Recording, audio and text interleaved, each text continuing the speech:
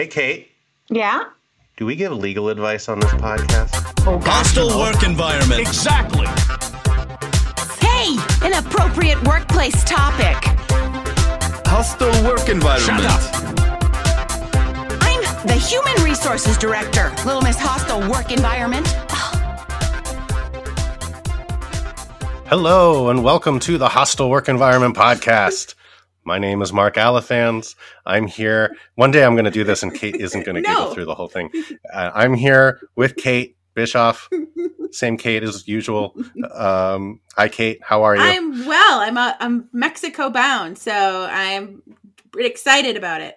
How about you? How are you? When do you leave? When do you leave for Mexico? Monday. Tomorrow. Monday? Mm-hmm. So tomorrow? Okay. Well, that sounds warmer than Minneapolis. Yes. Before we came on, we were just comparing weather. I shocked Kate into the realization that Portland is actually farther north than Minneapolis. Mm-hmm. Because you're look on a map. What? It's true. Yeah, because you're a It's geography nerd. Mm-hmm. Because I'm a geography nerd, but I did not make any claims that were colder. Yes. So You are definitely not colder. And your poor men's soccer team is going to be playing in negative degrees on Wednesday. So yeah, and they're playing right now, which if I'd realized when we scheduled this, I would have said, "Screw you guys, I'm going to watch that." I have it on a separate screen here while we're recording, and we're losing already.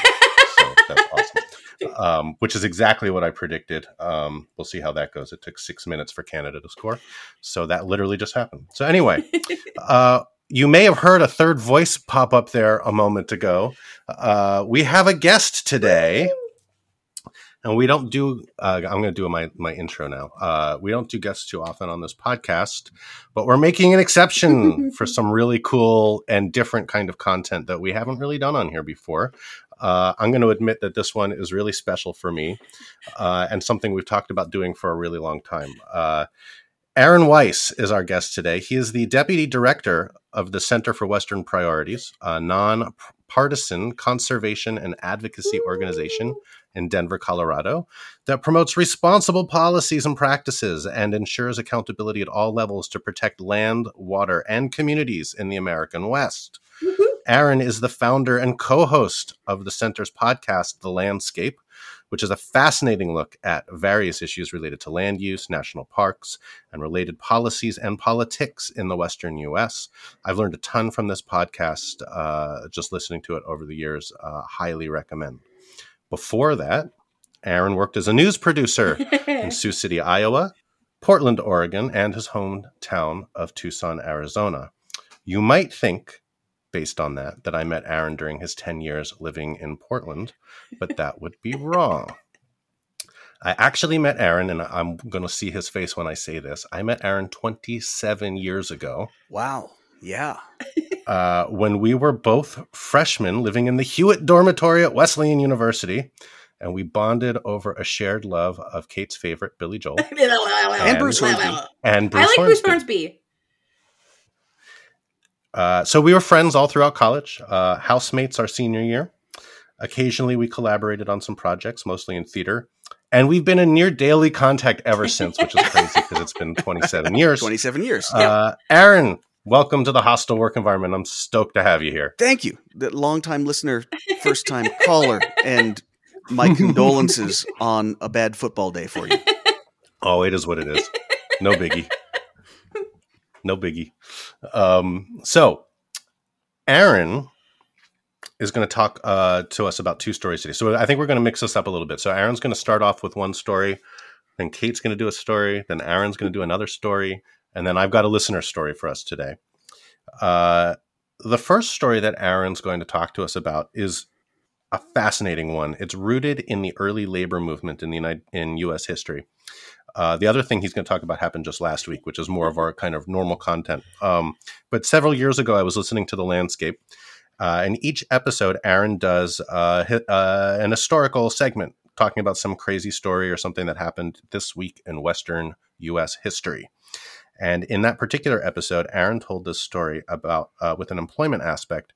And I immediately thought it would be great content for this podcast. And then sometime later, I actually heard a much longer version of that same story on another one of my favorite podcasts called The Dollop. A few more F-bombs in that. There's a few more F-bombs in that version, and they stretched it and dragged it out for well over an hour. We're not going to do that today. But anyway, rather than duplicate Aaron's prior work, I better start cutting. Aaron's prior work and the Dobbs work, I thought, let's get Aaron on here to join us today and to tell this story with our interjections, mostly Kate's because she doesn't know this story going into it, and I do.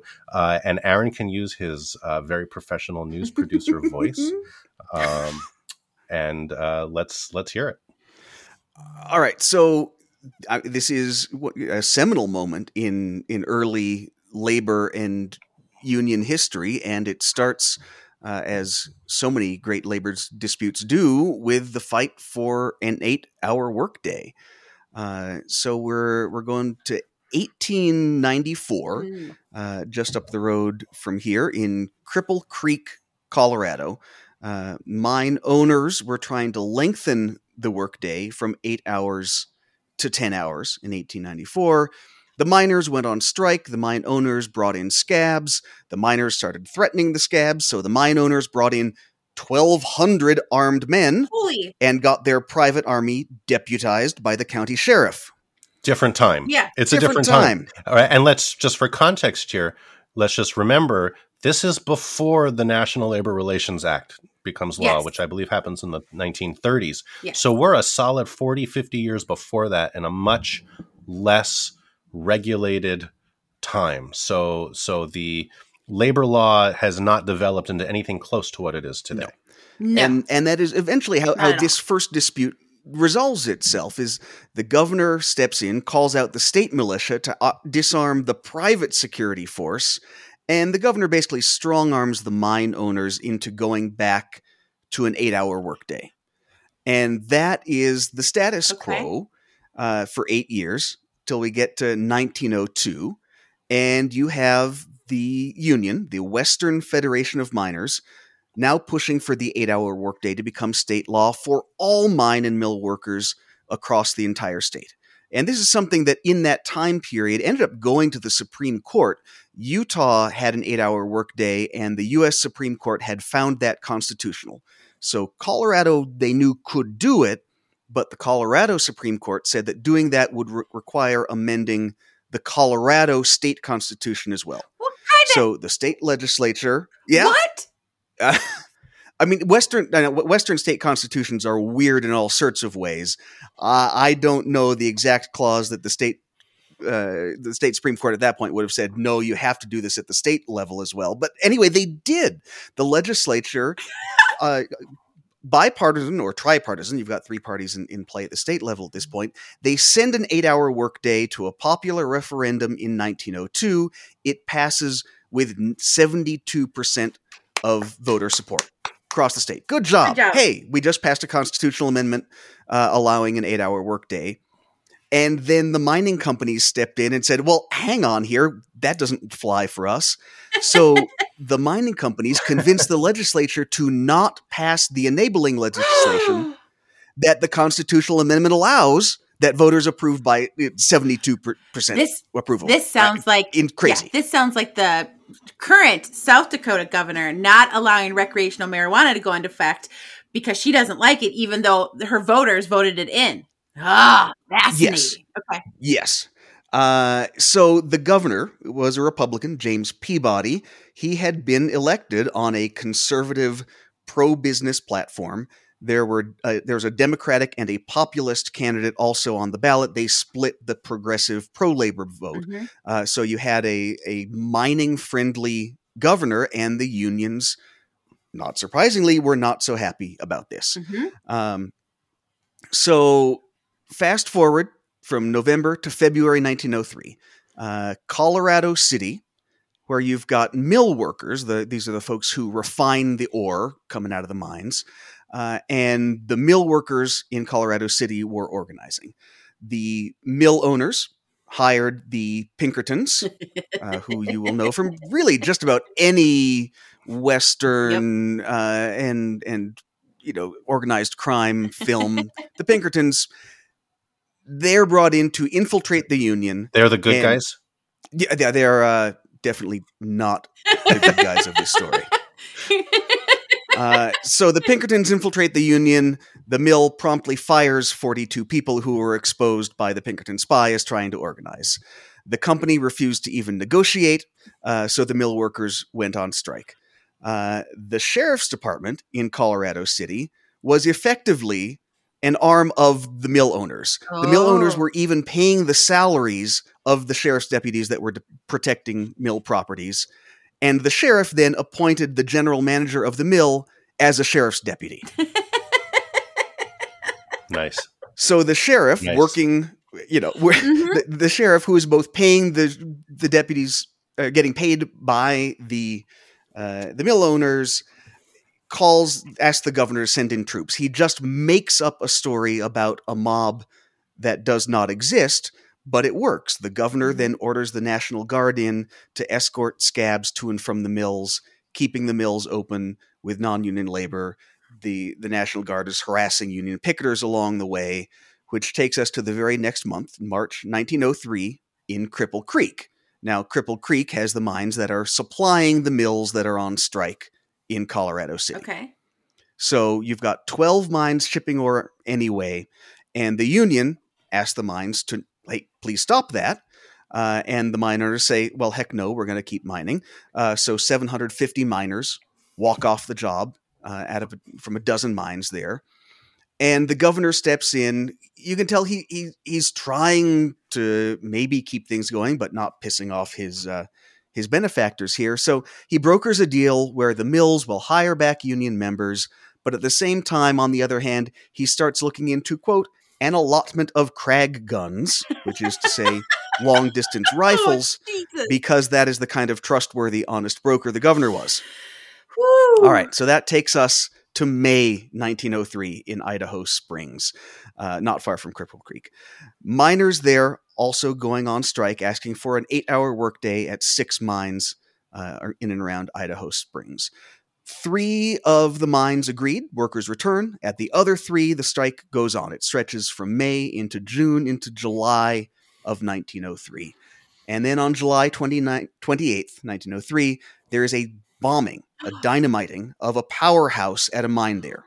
1 miner was killed in what appeared to be a premature explosion. It was one of the Union miners setting the bomb. So Union members get rounded up, thrown in jail, and a sheriff's posse expels 23 of them from the town of Idaho Springs. This is blatantly illegal. The judge says so. No, you can't just throw people out of your town. The governor ignores the judge's order. 8 Union members were put on trial for the explosion and acquitted.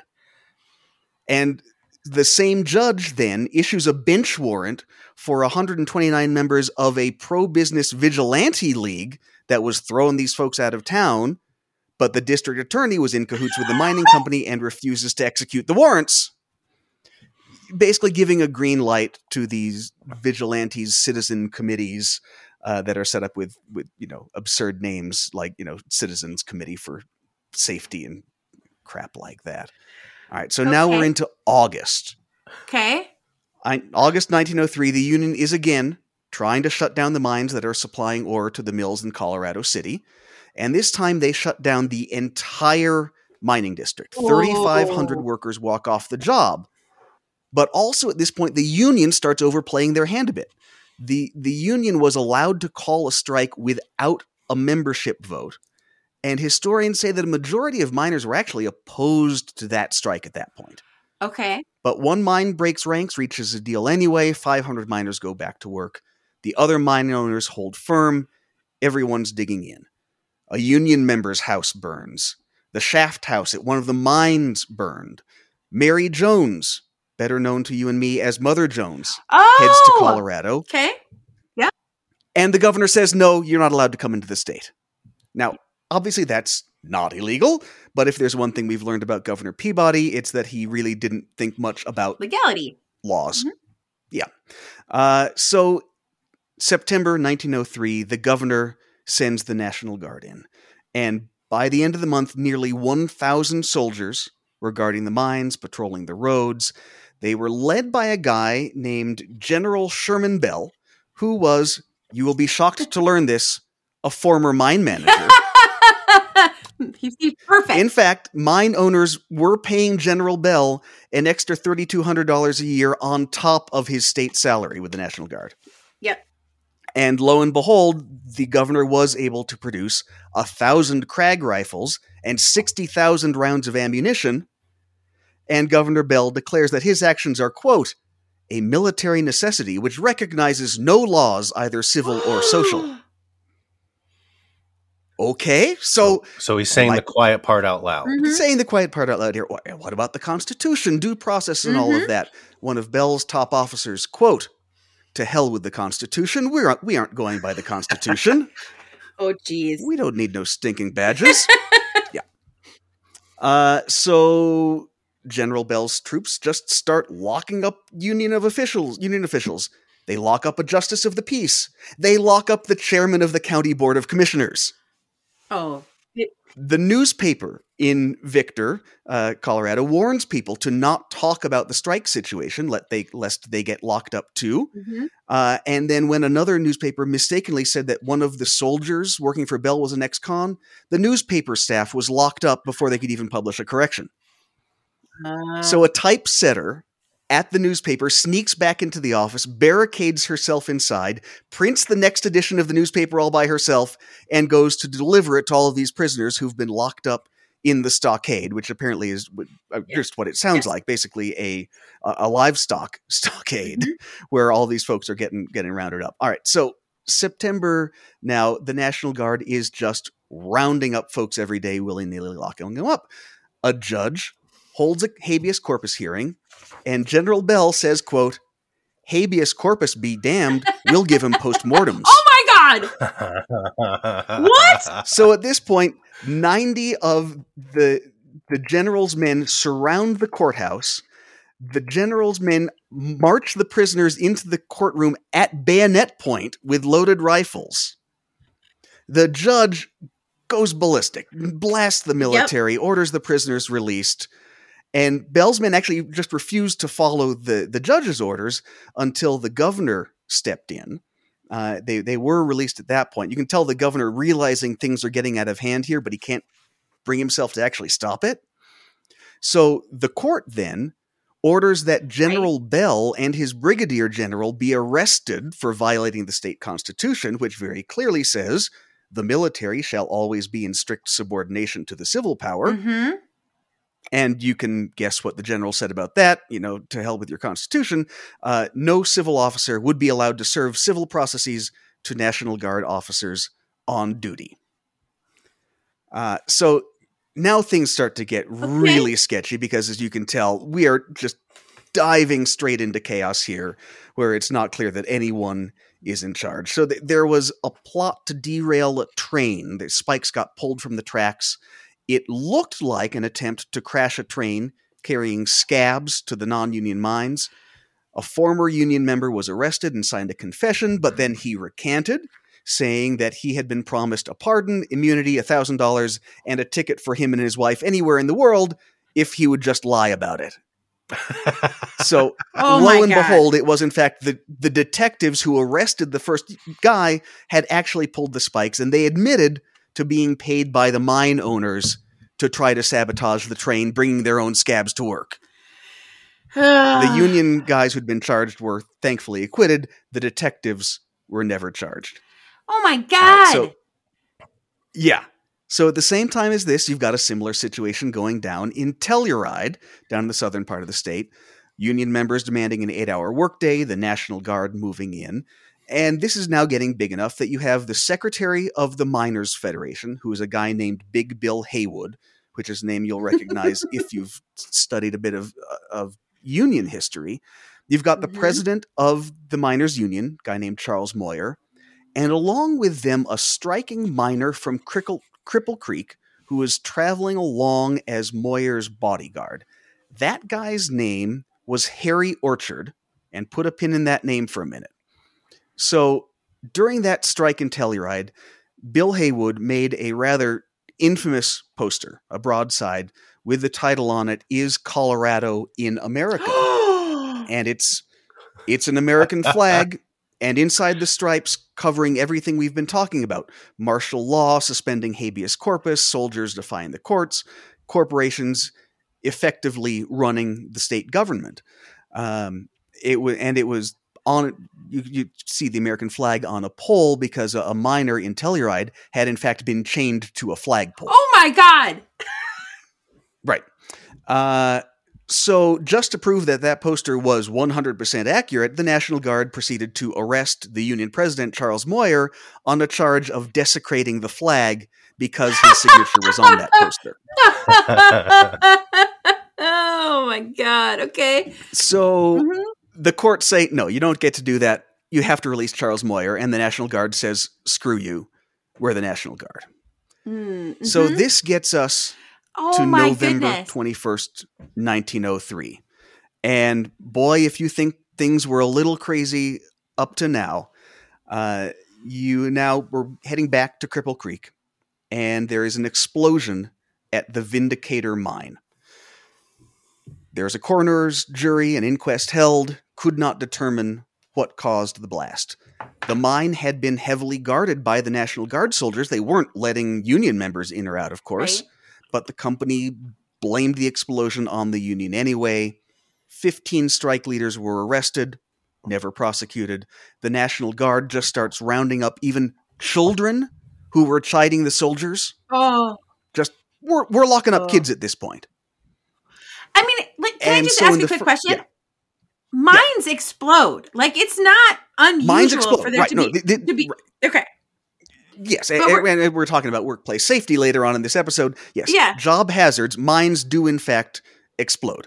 And Sometimes in the early intentionally, 1900s, sometimes by accident. Right. Yeah, Mine early 1900s, safety, not unusual. not unusual. So the governor then, in the first week of December 1903, officially declares martial law, because I guess the de facto martial law up until then wasn't good enough.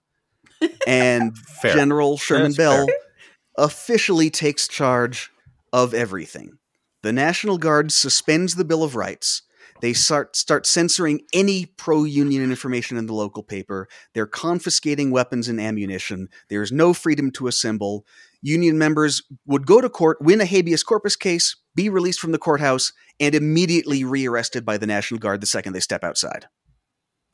That tracks. So the Yep. National Guard, the National Guard now starts carrying out large-scale deportations of Union members. Just put you on a train and ship you out of town. The district attorney was the former secretary of the Mine Owners Association. He refused to prosecute any court cases against the mining companies or the local vigilantes. The vigilante group is known as the Citizens Alliance. And the Union, to their credit, still wouldn't give up.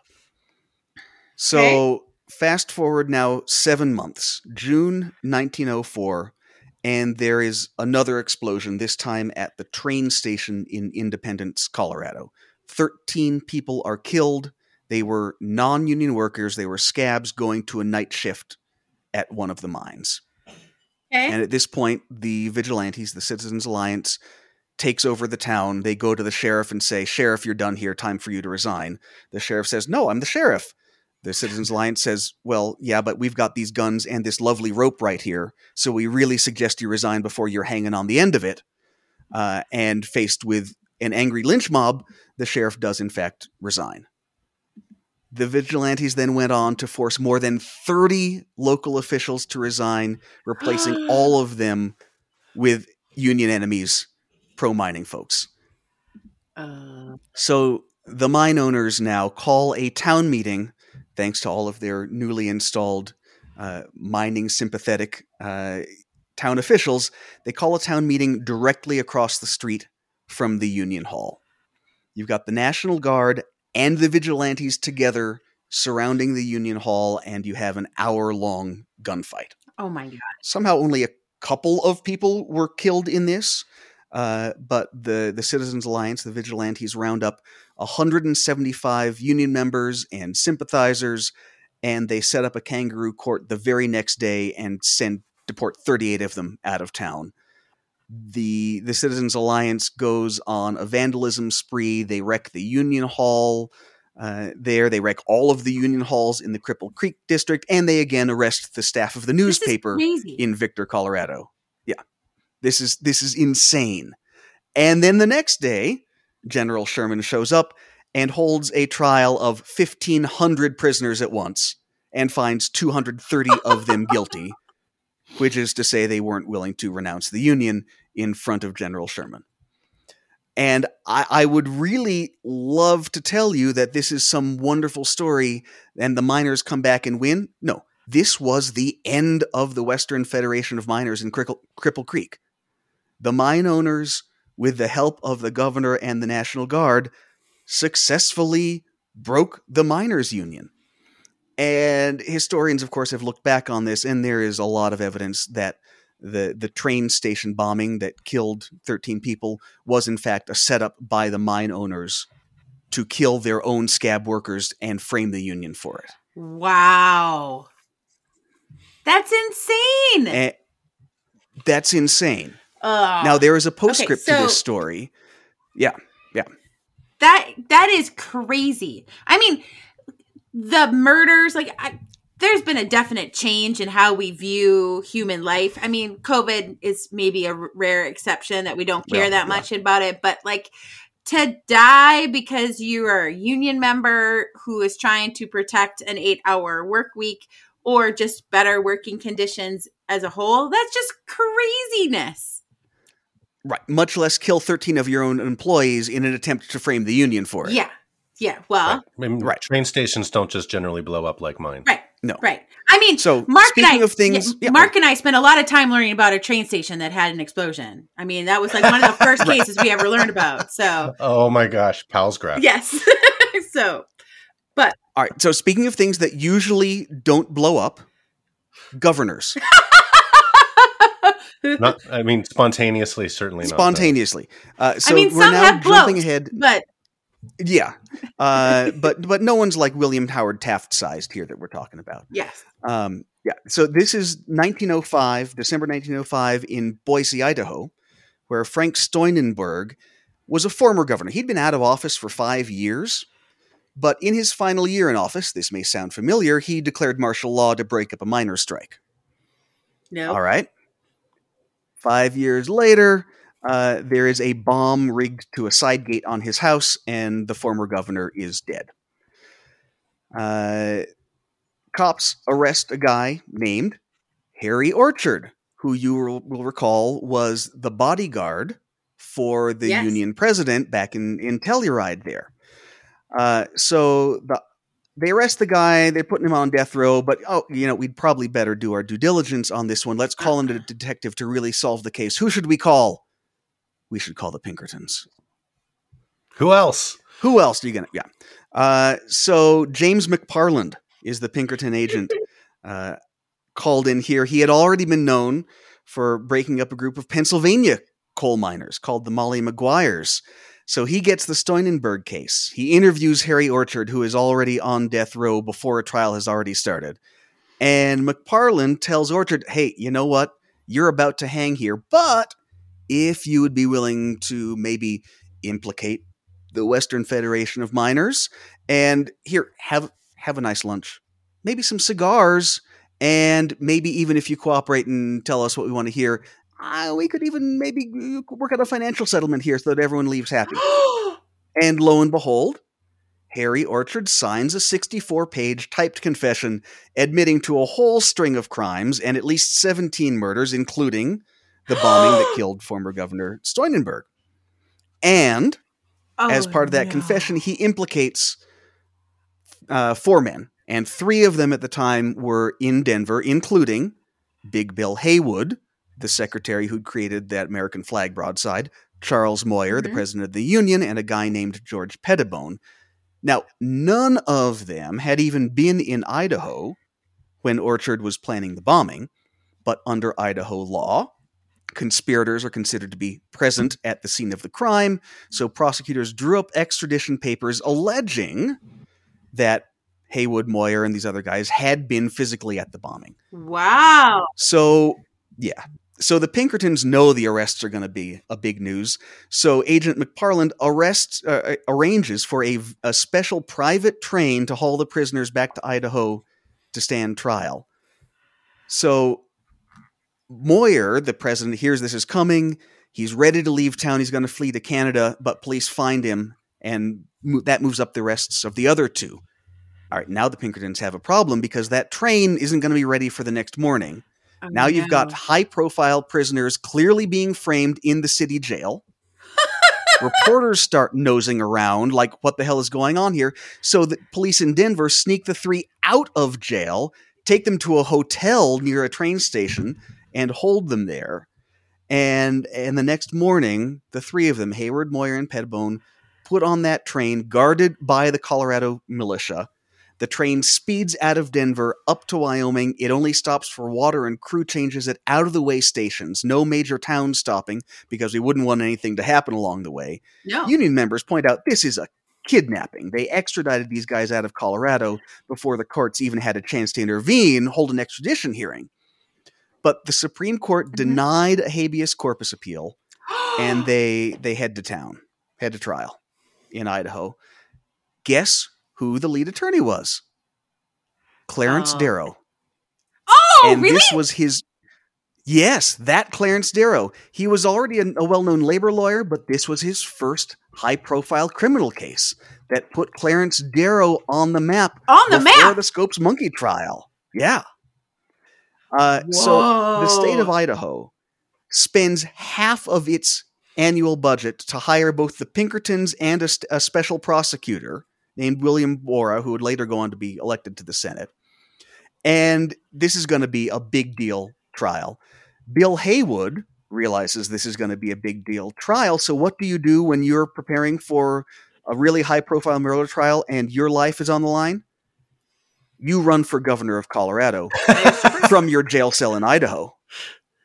And Big Bill Haywood got 16,000 votes from his jail cell. Yes. So Haywood is first up for the trial. 50 reporters from around the country go to the courthouse in Boise. How long do you think a murder trial like this for killing the governor takes? 80 days. Even though the government's case is essentially only Harry Orchard's...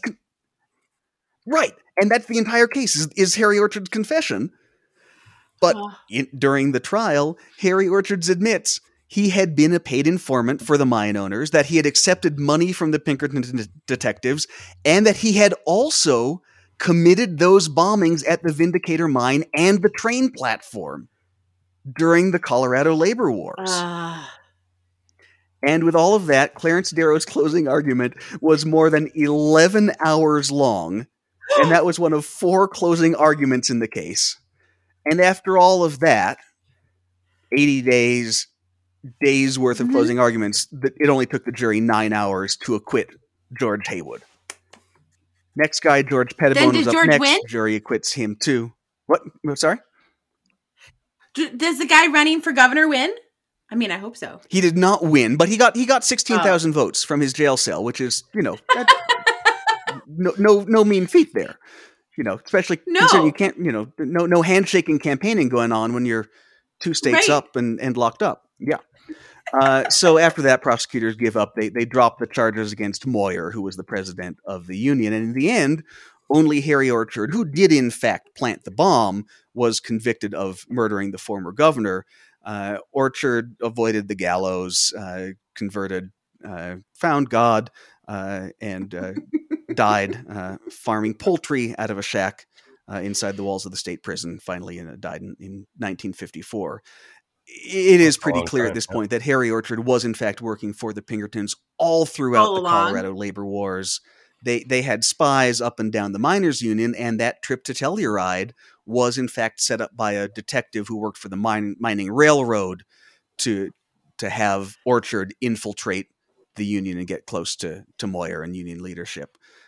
So it does seem likely that the bombings were just Pinkerton and mine company operations to justify the governor declaring martial law.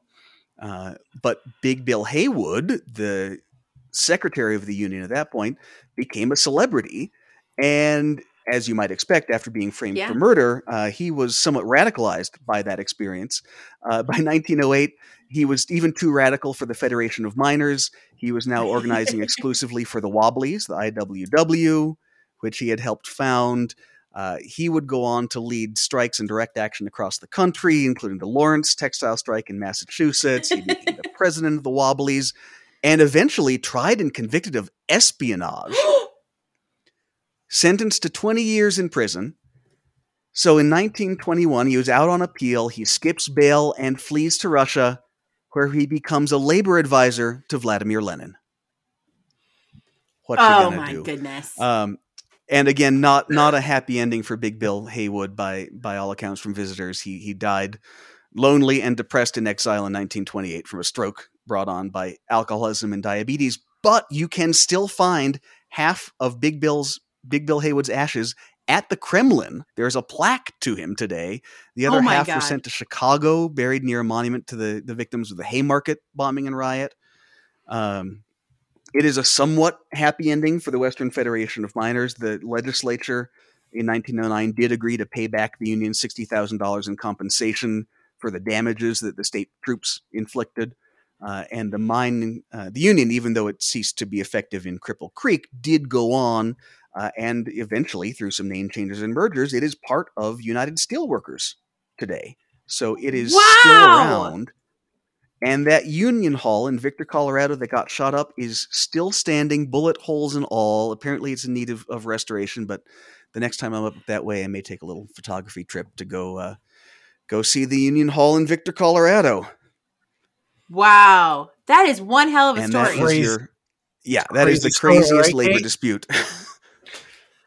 I mean, I've seen strikes and scabs and the rat, but I have never heard of like murders and explosions. No, and killing your own scabs to try to frame the Union, that really is above and beyond.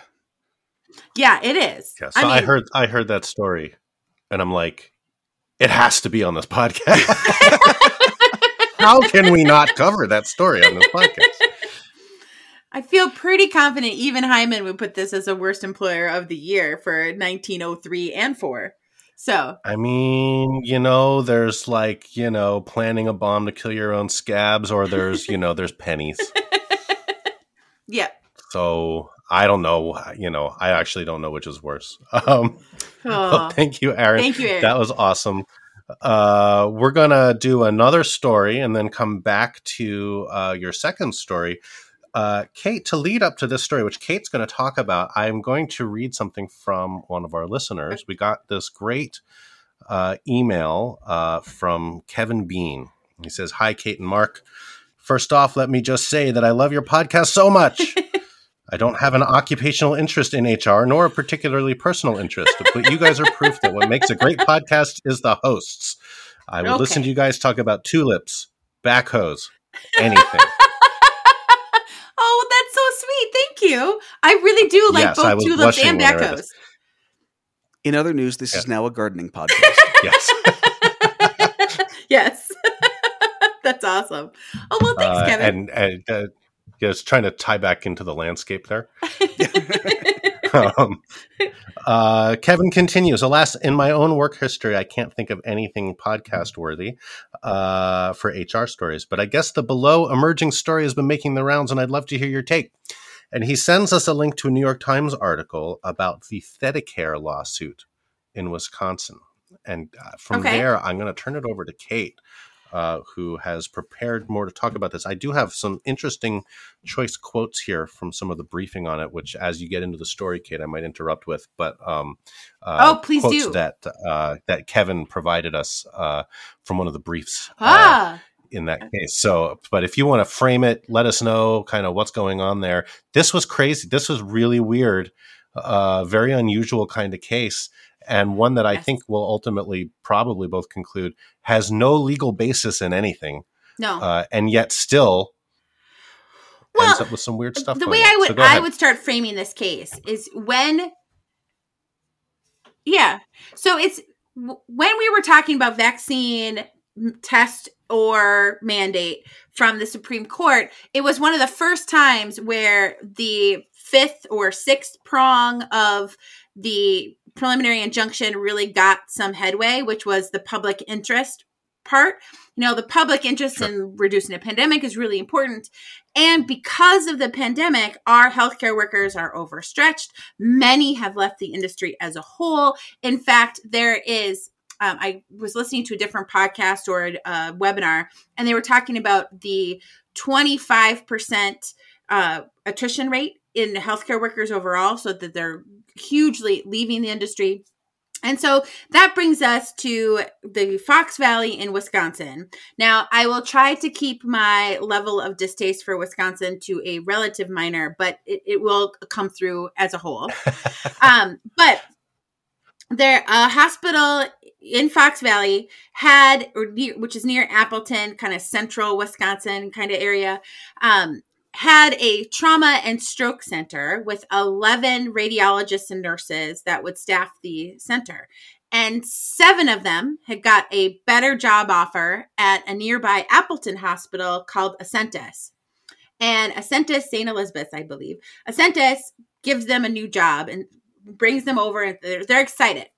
The employees have given ThedaCare and the opportunity to meet the wages and meet the better work-life balance. At least they testified that they had given ThedaCare the opportunity to match their offer, and ThedaCare said no. And then they go and find some whack-ass attorney who decides, well, we'll just get a preliminary injunction and prohibit them from going to work for Ascentus, which is craziness. Right? Because these employees... they don't... Remember, they're at will. Yeah. Like, these employees. They don't have a contract. They don't have anything that binds them to continue working for their current employer. Correct my non-lawyerness here, but isn't Wisconsin a right-to-work state? Doesn't fucking matter, Aaron. That's more on the labor side. Yeah, and right to work doesn't mean what everybody thinks it means. It has a very distinct meaning, and it doesn't mean that. And it is common for folks, especially folks who are like radiologists, who some of these folks were, to have employment contracts that would have restrictions on them being able to go work for a competitor or leaving without some notice period. It would have like a 90 or 120-day notice period for a higher level medical professional is not uncommon. Yep. But that's not in play. No, definitely not at play here. These were at-will employees. And as Allison Green, a.k.a. Ask a Manager, said, this is fucked up. Okay? So they bring the suit on Thursday. Friday, a judge in some named county I cannot pronounce gives the preliminary injunction saying, we will have a hearing on this on Monday. For right now, we're going to hold the status quo. Which for a lot of people were like, why would a judge say that? That seems ridiculous. Okay. So I'm a little bit in that camp because the judge should have just tossed this from the get-go. It should just be tossed, right? Because a standard typically on a preliminary injunction like that's going to be, well, who's likely to win this? And if I think they're likely to win, then I'll grant the injunction. But there's no reason to think that they should win. No, there's none. There's nothing here at all. Nothing here at all. It should just have been bounced, and that's the end of it. Right. But, judges like to split the baby, see if the parties will come to a conclusion so he doesn't have to actually stick his neck out. So they don't. And Monday they have the hearing, and all of the employees go up and testify. And this is where they testify that they asked for the same amount of money and the work-life balance stuff, and ThedaCare said no. And ThedaCare's whole public interest here was, we can't run our stroke and trauma center without these people. And if we don't have these people, we can't offer those services. And so the public is in danger. And that was their major argument. And maybe the judge bought that a little bit for Friday, but certainly didn't buy it on Monday and threw the case out or threw out the injunction. And then ThedaCare voluntarily dismissed their action later that week or later this past week. And my favorite part of this is this, like, how big this lawsuit got and as fast as it got. Like, it became Washington Post, New York Times, all of the major newspapers covered this particular case because imagine what would have happened if they were forced to go back to ThedaCare. It would mean that if you were a nurse or a radiologist or a doctor, you couldn't leave because of the public interest in you providing that care. Now, it is not like slavery like we had in the U.S. that started this country from 1619 to 1866. But it is, they are indentured servants. They can't move. They are forced to stay there, which obliterates the at-will employment doctrine and would give employees no leverage in what their wages are, what their quality of life is, all of those kinds of things, which is the only true power an employee has, is that they can take their services elsewhere. And if we eliminate that part of it, you are stuck wherever you are at any point in time. Now, ThedaCare dismisses their suit in part because they admit that they were able to still staff their trauma and stroke center. Their CEO, Mr. Andrabi, says, "This week has went well. Next week seems to be on track. And then beyond, we will also continue to have a good process by which we should have the right number of people we need to continue our care, trauma, and stroke for the community." This is So what they're makes me undermining think their own this case. was a Yeah. stupid ass attorney. Yes, totally. They totally undermined their own case. Now, there are traveling nurses, traveling radiologists, or who they contracted with to provide these services, and providing cross-training to the cost of $11,000, which I'm sure broke the bank for the hospital. But there still is cost. But had they just looked at whether or not they could match Ascentus's offer, I bet this would be much cheaper for them, and it wouldn't have this significant recruiting and retaining and PR nightmare that they are going to be living in that was self-inflicted and deserved. So that is my story on Authenticare Ascentus. Yeah, a couple of my favorite points here from you said. What was the? So I have it written down as Ascension. I don't know if it's Ascension or Ascentive, but from there, Oh yeah, the other Ascension, side, not ThedaCare. Their brief on this has a couple of choice quotes. It opens with, "Your failure to prepare is not my personal emergency." Yes. It then continues. Yes. It continues on. "With this frantic last-minute lawsuit, ThedaCare attempts to convert its own poor management into a disruptive personal emergency for everyone, anyone but itself. In short, this emergency is entirely of ThedaCare's making because ThedaCare is making it up."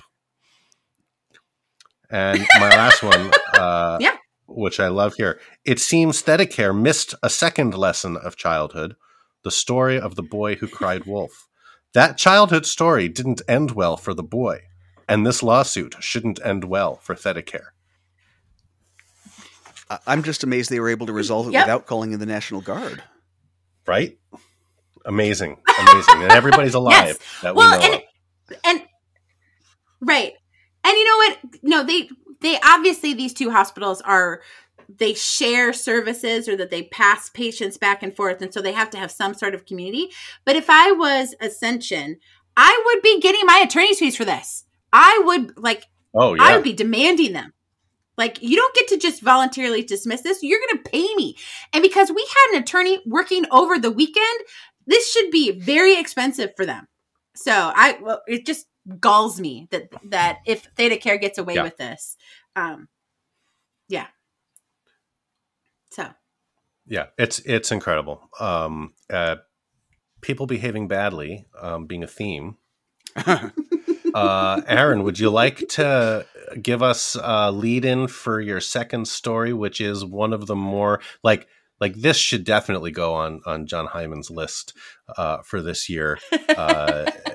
Colorado labor wars probably didn't happen this year. This did. If not a bad employer of the year, which I'll make that case for, but certainly a worst coworker of the year nominee coming up right here. So this is a clip that many of you may have seen. It is live on WSAZ television in West Virginia.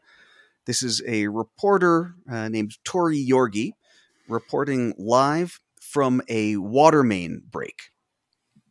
3's Tori Yorke joins us now live in Dunbar. And Tori, they're not seeing any flakes, but wet roads.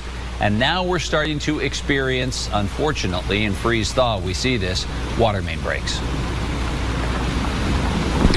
Oh my gosh, I just got hit by a car, but I'm okay. I just got hit by a car, but I'm okay, Tim. That's the first for you on okay. TV, Tori. Woo!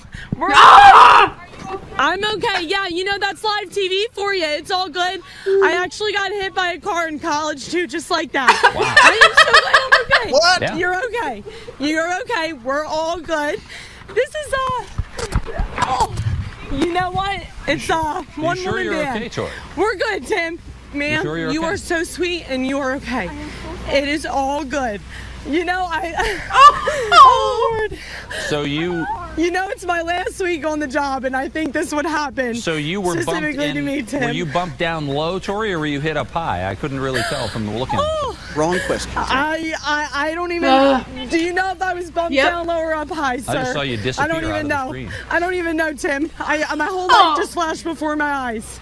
But this is live TV and everything's okay. I thought I was in a safe spot, but clearly we might need to move the camera over a bit. Yeah. So let me do that while I'm thinking of it. Now, just to set you stage for you once again, Tori's in an area right now there's been a water main break, so there are emergency vehicles around there, and a lot of times what we have seen in those kind of situations are when emergency vehicles are around, there's a lot of confusion from people about drivers about where to go, so it's possible People that's get what happened distracted there. a little bit. Why? Why? Tori, you didn't even see Oh the car. God, that woman was so nice though. Yeah. She didn't mean to. It was an accident. I know it was, and I'm okay. Wait for it. Everything's fine. But again, Tim, we'll get back to the report, right? We're on Roxalana Hills Drive in Dunbar. This is where that water main break is, and this is what happens. Okay. I'm putting on my former TV news director hat here, and let us run down the numerous levels of failure here. Okay, starting with Tim, who was rightfully dragged on the internet for just sitting there stone-faced as his coworker gets hit by a car on TV. Tim later claimed that he couldn't see it. He didn't see his air monitor. Okay, I'm going to give him the benefit of the doubt there that he didn't actually see it happen live. Regardless, you now have your coworker. Clearly, you can see the camera on the ground, and your coworker is telling you, I just got hit by a car. The proper reaction is not, where were you hit? Yes. Hit high or hit low? The only appropriate thing to say there is, we will be right back. We're going to check on Tori. Toss to break, right? Now, there are at least three people involved here who have the authority to do that. One is Tim, the anchor, whose job it is to know the right thing to say when shit goes off the rails. Number two is there is a producer in the booth who is the one running the show, who is the one in contact with Tori. And then you have a director who's the one actually pushing the buttons. Any of those three people can and should say, go to break, go to break, go to break, check on Tori, right? Instead, they are hanging on what is called a two box. You're seeing both the live camera now on the side on the ground as Tori is picking up her own camera and her coworker makes her relive the trauma live on television, and then they make her keep going with the report that she was going to be doing there live on the... Okay, so this is just horrific on all of those levels. She is clearly not okay. She is clearly in shock. You're making her talk about that on live TV. She is in no position to know whether she's okay. I mean, you have so much adrenaline going through your system at that point. You could have a broken leg and hip and have no idea, of course. Yeah. Right? And you could hear it. You could hear it in her voice. And you could hear it in her voice. She is clearly not okay. Don't make her keep going. All right. So there's numerous failures there. If that had been my newsroom, if I had been the news director there, everyone involved is getting hauled into my office the very next day, and everyone is getting berated, if not fired, for a massive collective lapse in judgment there. So that's number one.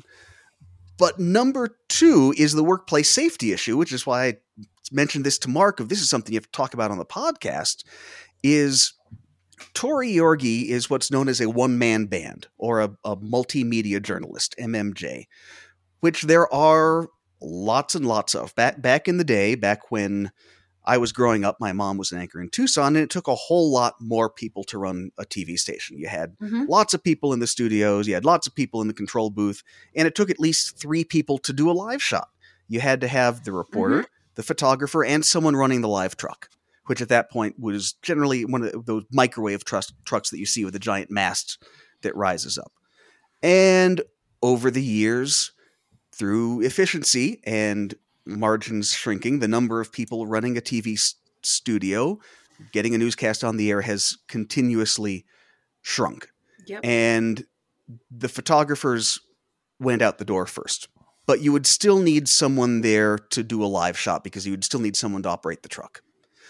And within the last 10 years, you had a technology come on the scene called live backpacks, which is just what it sounds like. It's a backpack with a bunch of cellular modems in them that rather than having to send that giant mast up, you could just plug in and send video back to the station that way.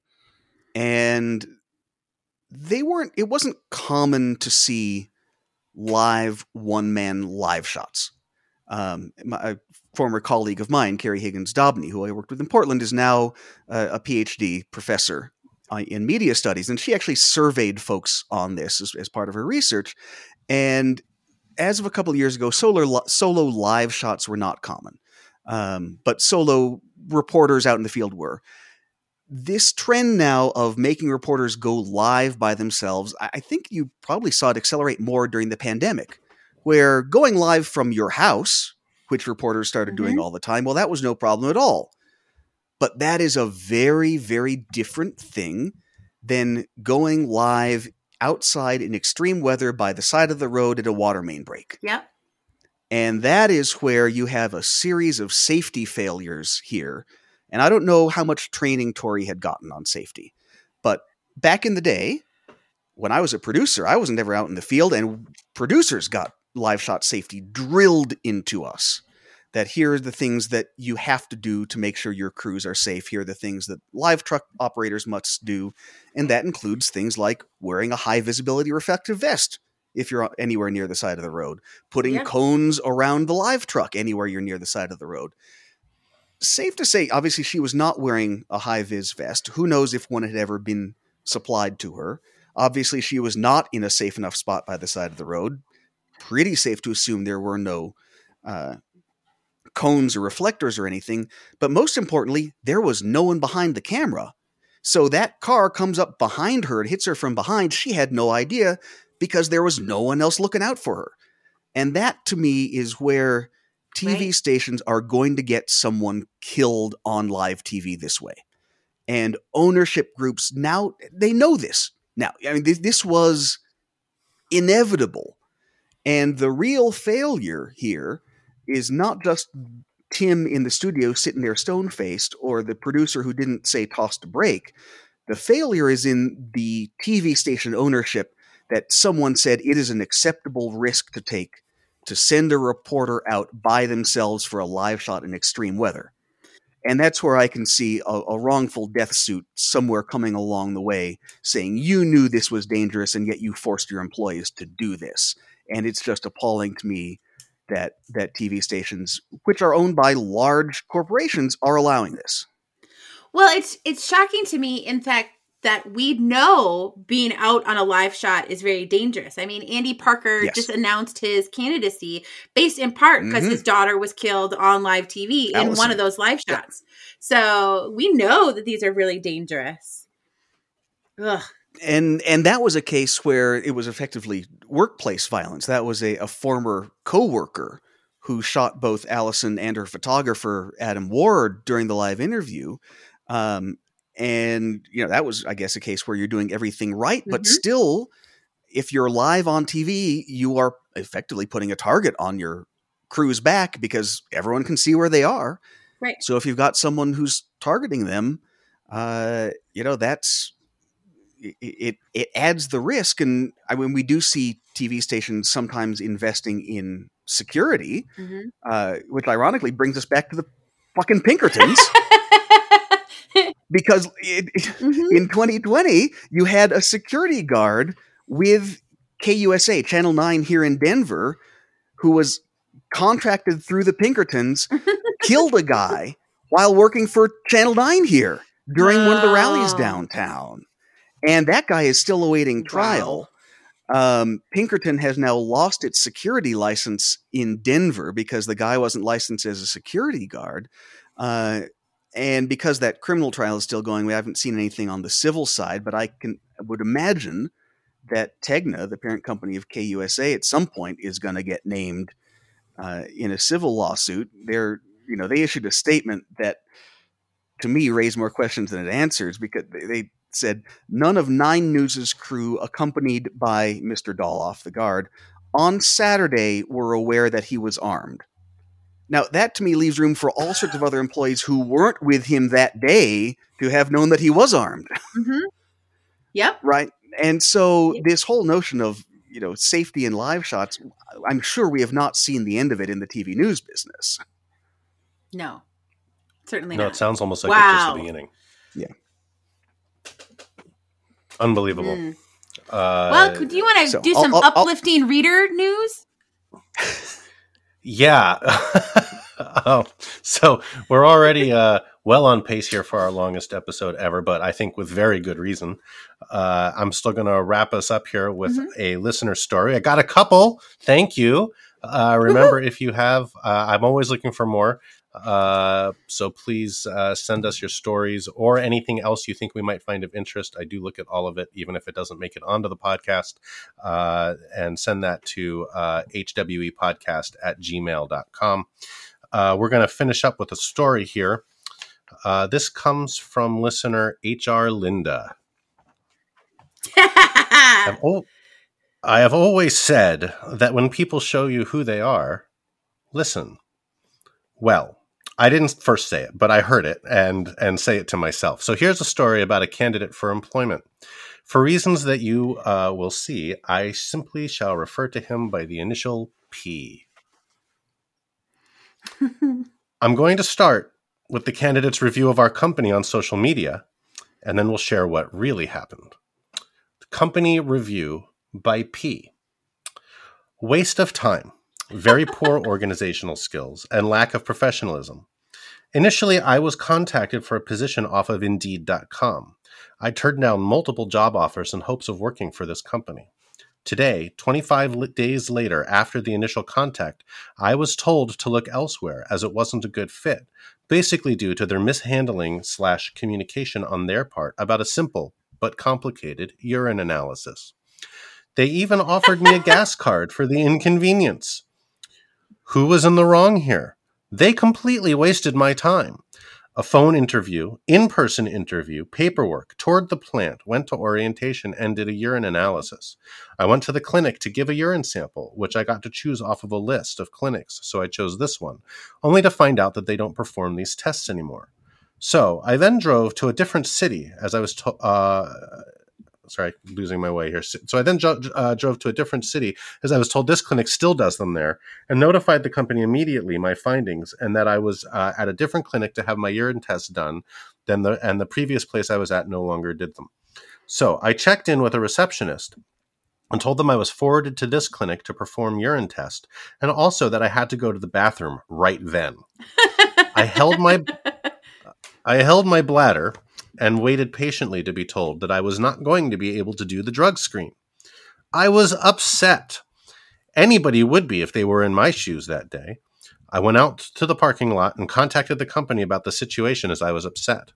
After half an hour sitting in my car in the parking lot, finally I got a phone call from the company asking if I wanted to go back in and finish the urine test. I said yes and completed it, never even to start the position. So that's what was posted on a company review website. Here's the rest of the story. Okay. I do not remember specifically what the timeline was for being hired, but those of us in HR know that sometimes the process takes longer than the job seeker wants. Following the conditional job offer, he did not pass his initial in-house drug screen. So when that happens, we send them for an official urine drug screen off-site. We had a list from the clinic with locations in their network where employees could, quote unquote, go pun intended. And we were unaware that this location in the network was no longer performing drug screens as one of their services. So yes, this part of the story was true. He did need to be redirected. We offered a sincere apology and offered him a gas card for the inconvenience. When P arrived at the second clinic, there was a bit of a wait since he did not have an appointment. P called us to tell us he was turned away, and we told him we would look into it. I called the clinic, and the receptionist told me the reason he was turned away is that P was being belligerent in the waiting room and was spouting off with the others in the waiting room, trying to create a riot. Nice. Mm-hmm. They were refusing to see him due to his unprofessional behavior. I explained the situation to her about why P was a little frustrated, yet also apologized for his uncivilized behavior. I pleaded with her to let him back if I promised to ensure he behaved himself, and she agreed. I called P back, and without mentioning that I knew the real reason why he was asked to leave, simply stated that they were ready to see him now, and I know you are frustrated, but could you please be polite, and let's quickly and quietly get this done.